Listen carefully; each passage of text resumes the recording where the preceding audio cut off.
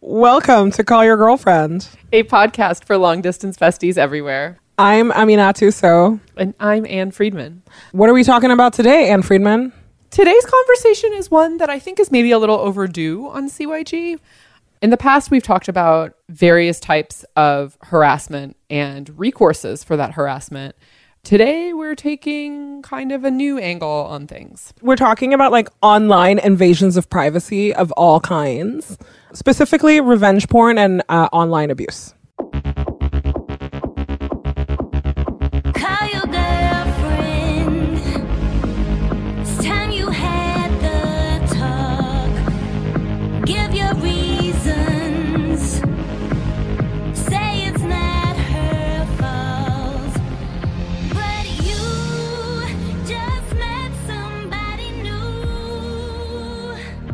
Hi, Ann Friedman. Hello, hello. How's it going? You know, I'm over here. It's kind of warm, podcasting in my underwear, work from home feelings. How are you? I am watching a storm roll through Brooklyn right now, and it is quite intense. It looks beautiful, but also I'm like really happy to be inside. You know what I'm saying? From afar, it seems like it has been storming in Brooklyn all summer, or maybe I just hear about it more. I feel like August, well, you live in a town where it doesn't rain. I think that like summer showers are like much more common than every summer everybody pretends that it doesn't rain all August. It's just like rain all the time. And it feels great because it cuts through the heat. I love it. Oh my God. It is true. I mean, I have to say that the thunderstorm as heat relief is one thing I really miss about living in the Midwest. Like a really good thunderstorm. So cathartic. You mean in Kansas City? Oh my God. I'm recalling all of our Midwest city names. Perfect lead-in to remind everyone that we're going on tour. Wow, one day we'll be really good at transitions. Sometime we should play a game at our live show where people throw out a topic and we have to artfully transition to it. From whatever we've been talking about. That's so good. Podcast Mad Libs. I'm into it. It seems terrifying, but anyway. That will not be happening on this fall's tour, I'm pretty sure, where we will be going to some excellent cities: Toronto, Detroit, Denver, Austin, and Houston. I will also be going to Toronto, so let's talk about it. Toronto. Let's talk about the fact that I think there are tickets left in all of these cities, so we would love to see you there. And the schedule with the exact dates, which are all in late September or early October, is at callyourgirlfriend.com/tour. We also have some new merch in the CYG shop. Some of it has already sold out and is getting restocked. It turns out, the crowd loves a dad hat. So that's coming back soon. But if you would like to buy some CYG merch, you can go to shopcyg.com. I mean, / a mom hat, dad hat, mom hat. Wait, is dad hat the actual term for this kind of hat? They're called dad hats. How did that come about? I feel like hold on. Maybe I'm lying. Maybe I am like fully lying. So let's ask the Global Hive. Google. Yeah, they're called dad hats and dad caps. Sorry that I made it into, like a gender binary situation. A friend of the podcast, Mercedes Krause, has a hat in this style that says "Fun Mom" on it, which is great. Oh my God, her hat is so great. But also, I just I'm not blaming you personally for the dad hat phrase, but I'm like, is this not just like a baseball cap, like a hat? Like, I don't know. Listen, as someone whose head is too big for all sorts of hats and does not participate in the hat economy, this is just an overall sore point for me. Do you participate in the wrap visor economy? Because I feel like that is a winner for heads of all sizes. So I definitely have a wrap visor that a friend of the podcast, Amanda, got me when we went to Hawaii, and it says "Beach, please." It was great. That's maybe the best accessory I own. But my head is really too big. It's like my head, and then you add hair. It's like, I don't mean like, oh, I got to loosen up the tabs. Like, there is no tab that fits my head setting. So I feel like maybe I just have to go into a hat store and just like talk to someone about this. Wow. Yeah, I mean, because that's normally what I think of as a really good solution for heads that are not served by the current hat economy. Yeah, some of us just have big heads, but you know what? We're okay with it. My big head for all of my big brain. Listen, I was just about to say it's because your brain is so big. That's all. Oh my gosh. Okay. Please come see us on tour. Feel free to buy some merch if you want. There is also, will be some like dedicated CYG exclusive merch on tour. So, you know. It all fits together. All these opportunities. Okay. Wow. Okay. What are we talking about today, Ann Friedman? Today's conversation is one that I think is maybe a little overdue on CYG. In the past, we've talked about various types of harassment and recourses for that harassment. But today we're taking kind of a new angle on things. We're talking about like online invasions of privacy of all kinds, specifically revenge porn and online abuse. What is revenge porn? Revenge porn is basically when somebody uses or distributes sexually explicit images of you without your consent. For example, let's say you are in an intimate relationship with someone, or you send a nude of yourself to someone because you wanted to do it. And then and that same image is used as a form of punishment or as a form of humiliation later in a way that you didn't consent to. Yeah, that would be an invasion of your privacy. We're not talking about a stellar album by Cardi B. We're talking about like an act that you should have some legal recourse over. And so like this is where like we talk all the time about how much we love a lawyer and people who are using more structural mechanisms to address bad behavior like this. For a lot of like the early history of camera functionality in cell phones, people took very much like a victim blaming attitude of like, oh, if a photo of you exists out in the world in a context you don't want it to exist in, if it is public when you meant it to be private, if it is anywhere that you did not consent to, that is sort of your fault because you took a sexy photo. And I think, which is a thing that we don't say to people when it comes to like financial privacy, or we don't say to you when it comes to like medical privacy, right? But like when it comes to sexual privacy, somehow we find a way to like blame victims.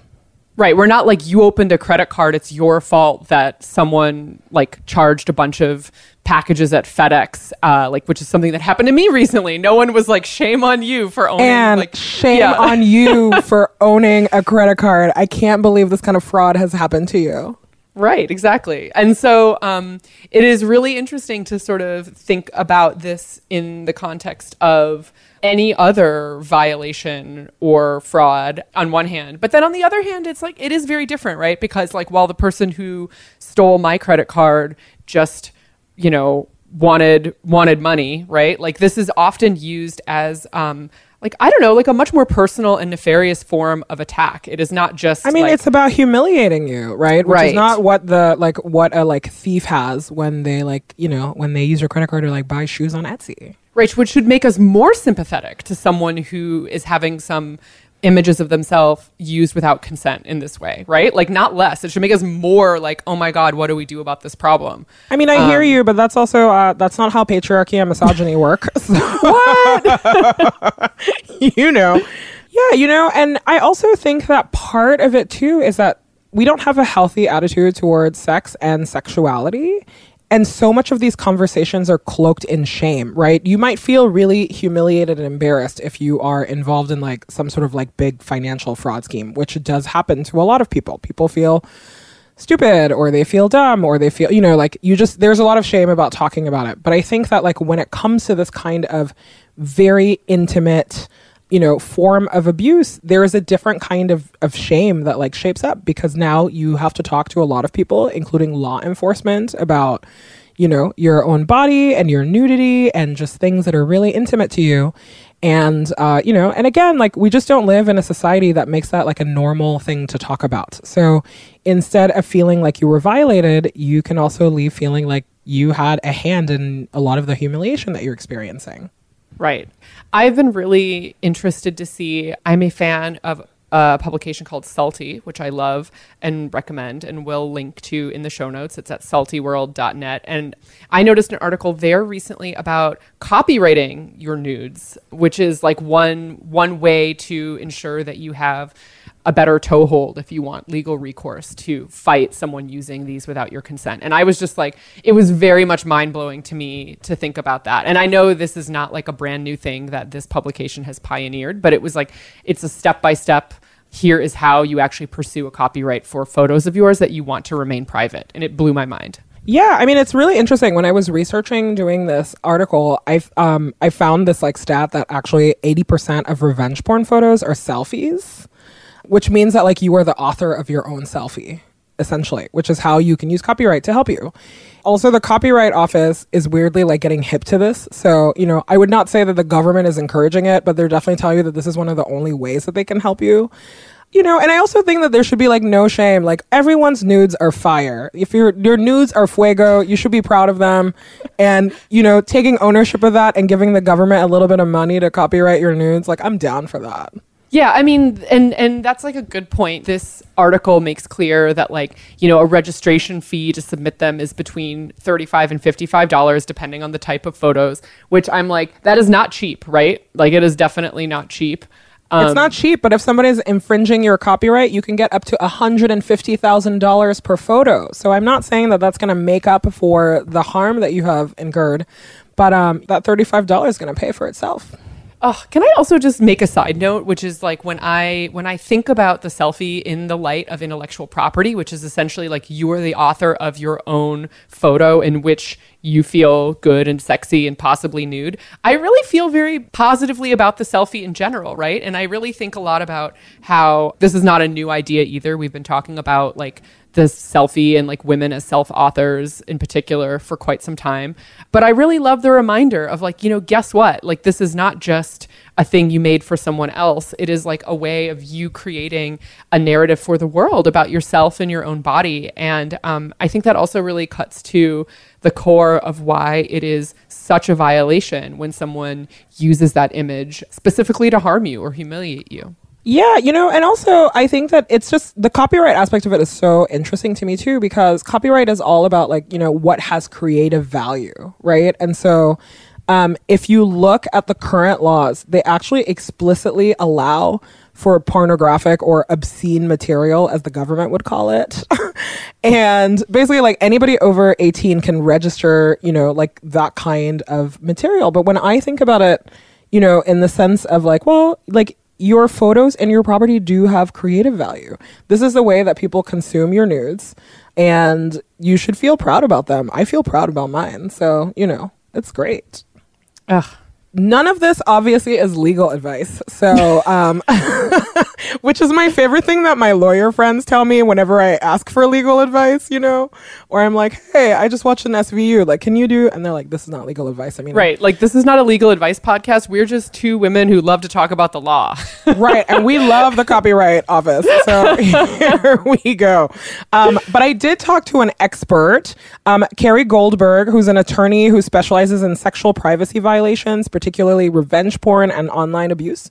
She's the author of Nobody's Victim, Fighting Psychos, Stalkers, Pervs, and Trolls. Her book is out now wherever you buy books. And I have to say, it was a very illuminating read for me. You know how you said earlier at the top of the show that we love lawyers who find like new ways to work within existing structure. That's essentially like what Carrie did.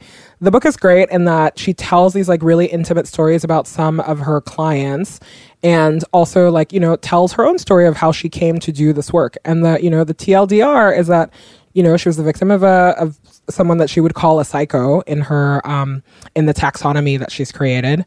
And she was already a lawyer, but she needed to become this kind of lawyer to advocate for herself and to advocate for her clients.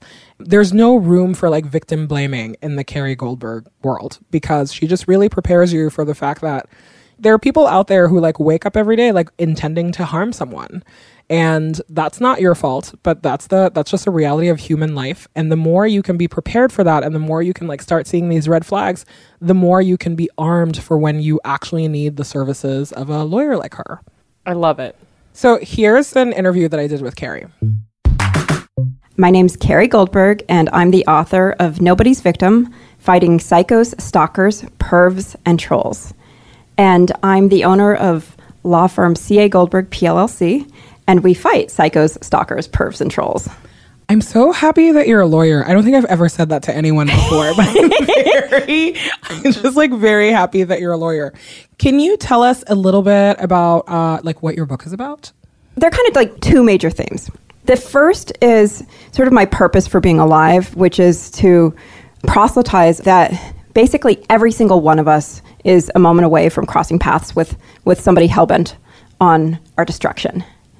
That's happened to all my clients, whether they're breaking up with a vindictive ex, or they were preyed upon by a predator, or they are the victim of online harassment. Every single person has crossed paths with somebody who's dedicated in one way or another their life to torturing my clients. And it's a dark idea, but I think it's important for people to know that it can happen to anybody. And so it's really important that if a friend or a loved one, or even you, becomes the victim of somebody, that they're given compassion and empathy, knowing that the same thing could happen to you. Thank you for saying that, because that is such an important point. Even among very progressive, whatever people who know, we still have a tendency to think the first time that somebody tells you their problem, especially in the realm that you deal in, what did they do to attract that? Or just thinking that that is a problem that happens to other people. And so as much as it's dark, I appreciate you framing it as this could happen, it could happen to anybody. It Absolutely. could truly happen to anybody, because that's not how being a victim works. Yeah. And then the other mission of the book was I wanted to demystify the types of predators that I see in my firm over and over and over again, because it's almost like they're operating from the same kind of playbook. And I think that if you're the target of somebody and you don't know what to expect, that's the scariest thing in the universe. And if you can actually kind of realize that person, whether it's an ex or somebody, actually kind of falls into a taxonomy, and there are certain behavioral characteristics, then it suddenly feels more controllable. And then I lay out ways that we can handle it, whether it be helping a person report it to the police, or getting an order of protection, or reporting conduct to internet service providers if it's happening online. And so we've kind of broken it down into the categories: assholes, psychos, pervs, and trolls. And my publisher wouldn't let me use the word assholes in the title. But that is, so we used stalker instead, but really stalker and psycho are kind of collapsed into the same category. Well, can we get a little bit into each of the categories? So the psychos, the stalkers, the pervs, and the trolls, what are a defining characteristic of each of those? Okay, so this is really, really reductive. What, you mean that a couple-minute interview is not going to cover the many tens of thousands of words you've written? And I actually saw somebody criticize my book, saying that I use the word crazy and psycho too liberally and haphazardly. So, we should all work on our ableist language. I think that's fair. But starting with what we call psychos, they are trying to settle a score. They've been harmed, so they feel, and they've put aside everything else in their life to destroy another human being. They seem to not have impulse control, and they kind of attack relentlessly, and they escalate. So to give you an example, my client, Francesca, she broke up with a man that she realized had been sending her all these impersonating emails and impersonating other people and revenge porning her while they were together. And so when she broke up with him, he started this horrific campaign of harassment. It started with him revenge porning her, and then he started impersonating other people and sending the nonprofit where she worked faxes saying that she was having sex with her homeless clients and that she was consuming child pornography on the job, and sent it to the board members of that nonprofit. He reported her to the licensing social work agency to try to get her license removed. He started contacting everyone in her family, and then it continued to escalate where he faked his own death. And actually, in a mass shooting, he faked his own death, impersonated a family member to speak to an actual journalist who then wrote an actual article about him. It was absolutely unrelenting. It was really creative. Other characteristics is that he was really charming. He, in the beginning, he swept her off her feet. It was an insta marriage kind of thing. Those kinds of characteristics we see in what we call the psycho, because it's just sort of overwhelming. Ultimately, he impersonated her and sent bomb threats to Jewish community centers all over the country. And finally, then the FBI and the DOJ took it seriously because, hey, it's no longer just one woman who's being attacked. Yeah. Now we've got a lot of people. And something we see quite often with law enforcers is that they prioritize things based on the amount of financial loss. And so if you're one woman or one man that's being stalked, it's not a financial loss the same way that if 24 Jewish community centers are having to respond to the threat of a bomb and police are dispatched all over the place in their investigations. Like, that's a financial loss that our feds will actually take seriously. I digress. That's not depressing at all. So what I call the asshole is the psycho who is able to stop. Okay, so it's somebody who has lashed out in a moment of anger or rage or drunkenness and done something cruel and mean, maybe posted a person's naked images on the internet, but then they impulse control steps in. It's an impulse control issue, exactly, but then they can get beyond it. Right. And sometimes the difference between an asshole and a psycho is that the asshole might have other anchors in their life to prevent them from going completely overboard. Right. They might have a job or children or family members or friends. Psychos usually don't have those things. They don't have anything to lose. And I think it's clear there's also a mental illness. But assholes don't necessarily need to be stopped by the police. They can stop themselves usually. Sometimes we have to give them a nudge at our law firm to help them stop. This is a lot. And so this is the type that you call the stalker type, correct? No, I actually call psychos and stalkers. Stalkers are more like the psychos.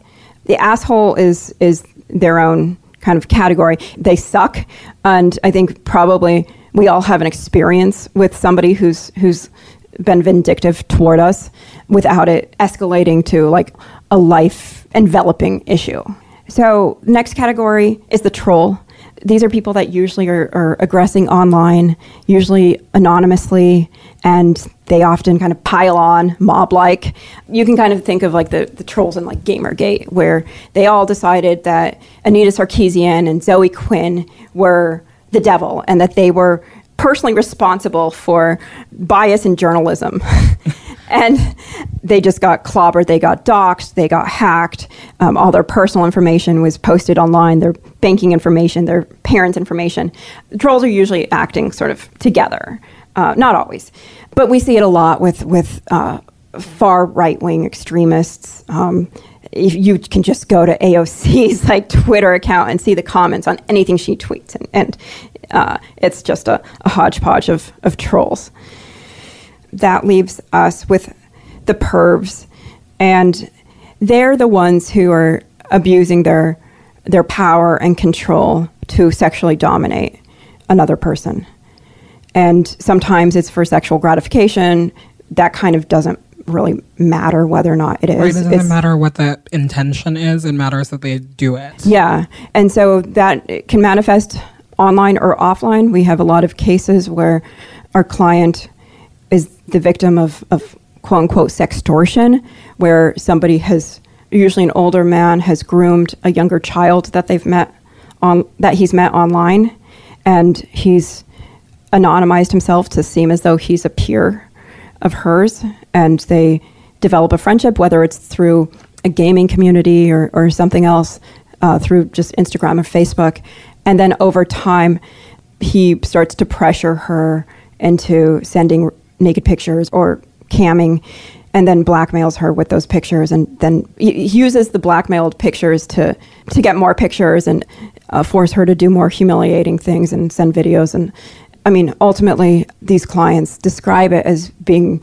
somebody's sex slave, somebody they've never met in most cases, but they're completely at the mercy of, because these young people think that this person really will distribute and post and send to all their family members the often very humiliating, torturous material.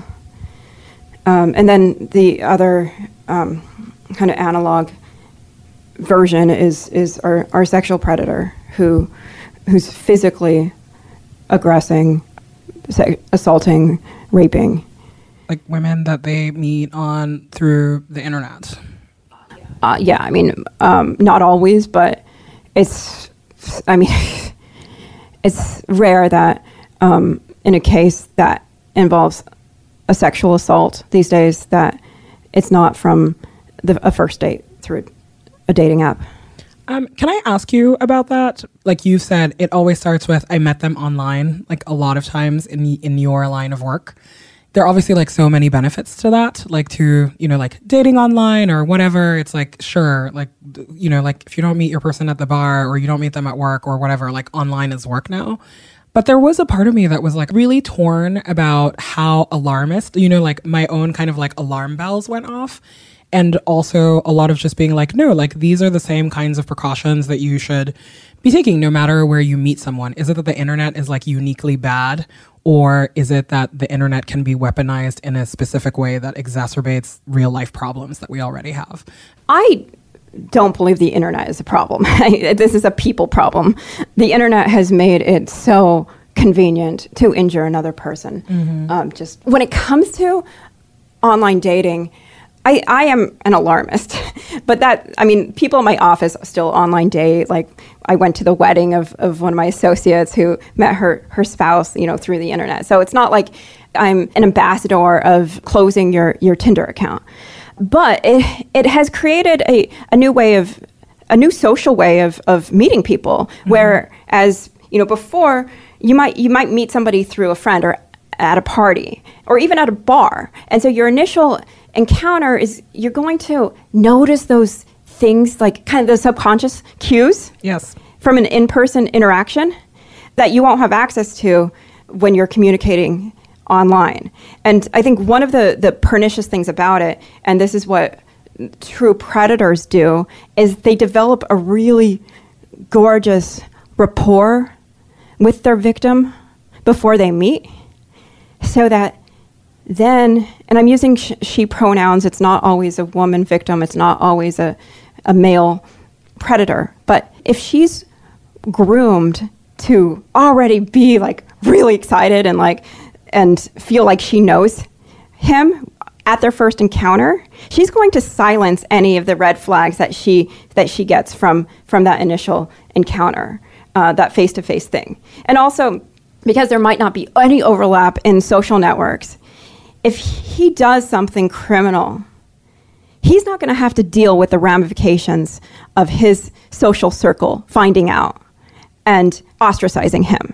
And that's what we're losing with internet dating, is the risk to a would-be predator of how do you say that? Ostracization? Ostracization. If you do something horrible. Our communities, because of the internet, have become so global, and like we don't know each other and everything's remote and anonymous, that the casting out of the tribe is something we've lost because of the internet. And so it makes people who already are inclined to be that way more reckless and predatory. Right, like the social tether is a way of staying accountable in so many other ways, right? And also like a mode of protection.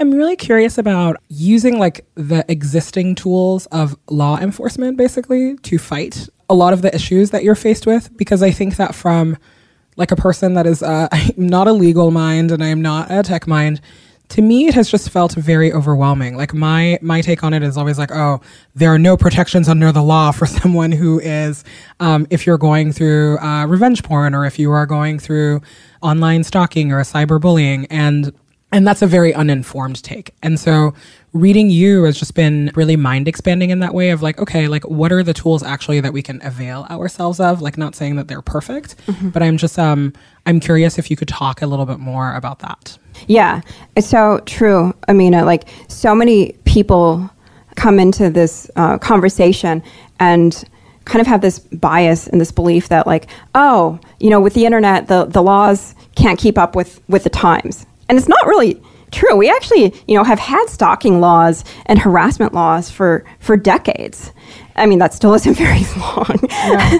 but they predate the internet, and we actually have hacking laws that were created in the 80s before we even really, you know, had anything to hack.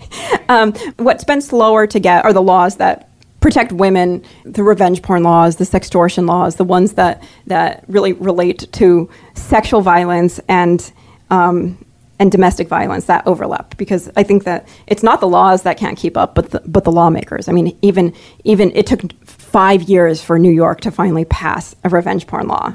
It was introduced 5 years ago. Can you define revenge porn for our audience? Yes, it is the non-consensual dissemination of sexually graphic images and videos. So basically, if somebody posts a naked picture or video of you on the internet or texts it to their friends, then that's quote-unquote revenge porn. We usually use the term non-consensual porn, but revenge porn has taken off. Right, and to be clear, it's like if you consensually give it to someone, they can still disseminate it non-consensually.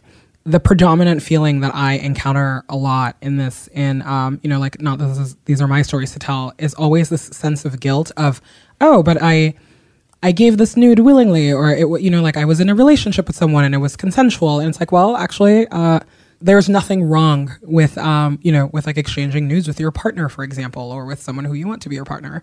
But right. The minute that you're not okay with how that's being used, then you are in revenge porn territory. Right. I totally agree with what you said. Like, consent in one context is not consent in another. So I can consent to give you the picture without consenting to you posting it on Facebook.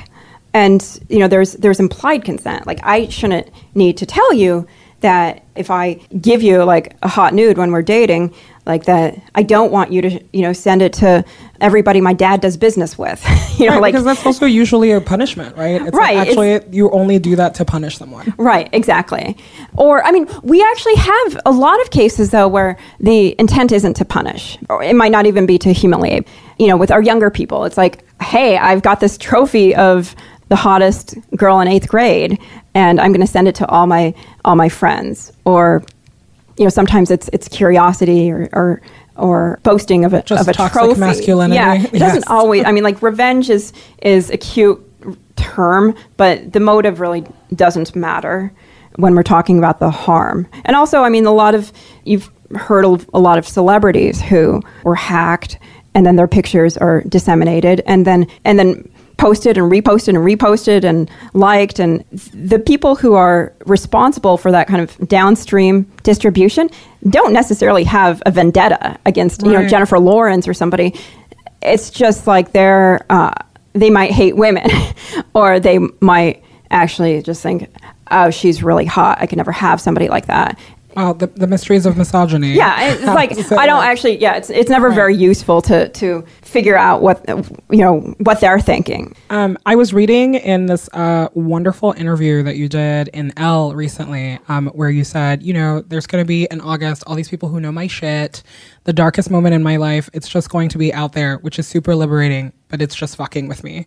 I feel a lot of compassion for that and identify a lot, you know? And I was thinking also a lot about how a lot of your clients don't have a choice, right? About having their shit out there. And yet here you are writing a book where you are making a decision to share a lot of like very intimate and painful things that have happened to you. And so I would love to hear you talk a little bit more about that choice.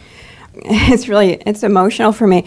I talk a little bit in that Elle article about how I'm pretty open about the fact that I started my firm because I had an ex-boyfriend who was stalking me and threatening me with revenge porn and filing false police reports and created a real legal mess, but also scared I lived every day in fear of him for 6 months. After I got my order of protection, I quit everything and started the law firm. What I haven't been open about is that prior to meeting him, I was in a deep depression following a pretty grisly sexual assault. And I was in a very vulnerable position when I met the next man. Who was the one that the one who had put you through hell for 6 months? Yeah. So when I met him, I was in a very depleted position where I was really susceptible to his charms and his desire to protect me. I told him what had happened very early on. And he was very protective and was really upset that this had happened. And he was going to, get vengeance on me, on him. And that's what I needed to hear at the moment. And so I just really just was all in that relationship and was very immediately dominated by somebody who could easily dominate me when I was in a very emotionally frail state. And what I think I've learned from that is that nobody who becomes a victim, it doesn't happen in a vacuum. It's not separate from the rest of their life. And we all have histories of multiple things happening to us. And it's relevant what's happened to us. It's hard to articulate this because I really haven't talked about it very much. Well, thank you for talking to me about that. The cumulative impact and also the sequence of events can lead us into really frail and susceptible moments where it's easier for somebody to prey upon us. Right. There are no emotional vacuums. Yeah. And so I originally I wrote about this sexual assault and I decided to put it in because I think it's a really crucial part of the story, and also because it felt like if I needed to do it kind of for my clients, because I just dive into the most gruesome details of their lives in my complaints, and they give me everything. They give me details, and we put them in legal complaints that we file, and sometimes they become public documents. In many cases we get permission to file as a Jane Doe, but they're telling me everything. And I had a holiday party and I invited some of my clients, and there was this moment that I'll never forget where 3 of my clients met each other, and they're all people who were under vicious attacks by psychos, and then they all have had very public legal cases. And so there's a trauma in going through the legal system. And then there's an additional trauma of having it become public and reported about in the news, not to mention the underlying trauma of what actually happened. And to see these 3 people meet, they knew each other's stories from having read them in newspapers and magazines. They'd been so honest about what had happened. And I was just thinking about how generous they were with, and it was a public good that they've done by not just holding their offender accountable, but disclosing what happened to them in order to do it, and being open with the media so that other people could learn from this. I was inspired by that. My clients, they're heroic. Just on the way here, I was talking about some of my 13, 14-year-old clients, and it's really, there's nothing better than to have somebody who's very socially ignored take on like a many billion-dollar defendant and force that defendant to come to the table and plead their case against a 14-year-old girl of color from Brooklyn. I'm just like getting goosebumps. I love that your law firm motto is the law firm that turns victims into warriors, because clearly that's true and clearly you care so much. I hate when people say like, here's a silver lining of something bad that's happened to you. I actually want to push all those people onto oncoming traffic because I don't believe that we need trauma to learn anything. No, or we need trauma. What doesn't kill you? Yeah, what doesn't kill you? Yeah, I'm like, actually, I don't believe that. I would have lived a great life if I had not been traumatized, and I don't need to learn any of those lessons. So this is not the way that I mean that, but it's just very heartening to know that there is still a benefit in like sharing your story. I think that especially in this moment where we are really under assault in every way by like powerful institutions and our politicians, and our president is literally a rapist. To think about the fact that like actually you don't have to shrink. Like if you tell your story, there are still people who will latch onto that, and you will free other people in telling your story, and you'll free yourself. So thanks for being as you call yourself, a ruthless motherfucker, because it's just, like this is just not the time to be quiet. And every day I wake up and like, that's not my impulse. My impulse is to just, I want to crawl into a hole, and then just remembering that like, no, actually people are brave. And so I have to be brave too. So I really, really enjoyed talking to you, and I enjoyed reading your book. It was really painful and it was hard. And I just was like, why does this happen to people? But the truth is actually, that's not the frame. The frame is that bad things happen to people all the time. You have to be prepared for it. And my hope is really that people will pick it up for years and know that there are things that they can do, and that there are so many ways that they can fight, and that they don't have to feel ashamed about the bad things that happen to them. It's absolutely true. And I mean, you asked earlier, and I kind of went on a deep digression about all the tools that are available, but there are so many tools. There's, family court, orders of protection, cease and desist letters. I know what you did last summer letters to send to offenders. And, no one is expected to know that stuff, which is why it's so important that people who've had something horrible happen to them, that they surround themselves with good advisors.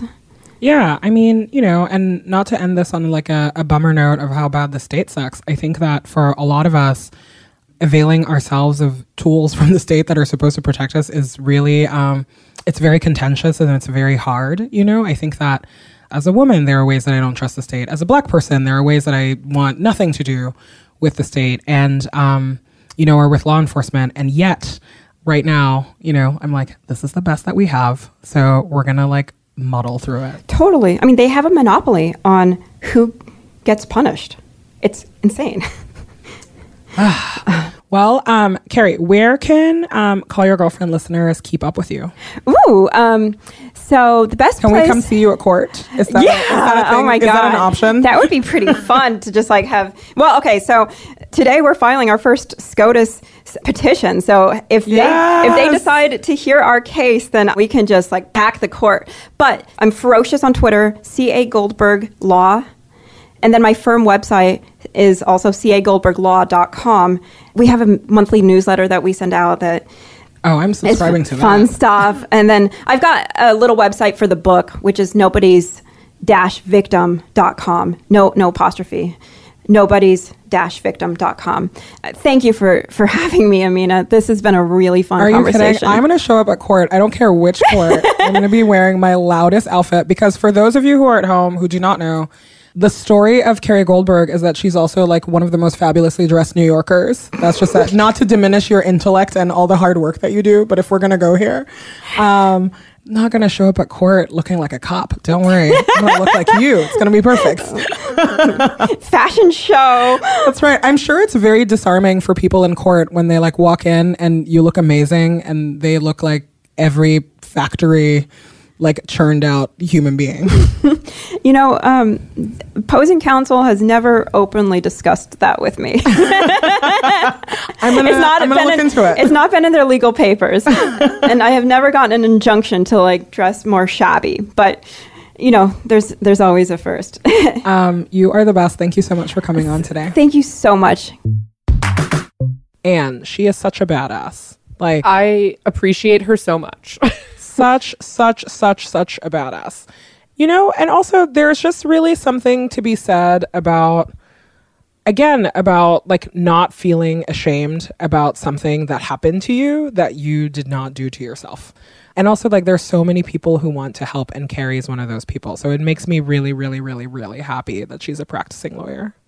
Yeah. And also, like, you know, that idea that, you know, we were talking about earlier before her interview of a taxonomy for some of these behaviors being hopefully a constellation. If you can see patterns, it means that this is systemic, which means it is bigger than any one person's action. Like, I've often found a lot of comfort in knowledge like that, when it is like, oh, wow, the system is actually designed to produce people who perpetuate this kind of abuse, or to protect people who perpetuate this kind of abuse, because then we can also have people like Carrie who are working toward systemic solutions, which is so important.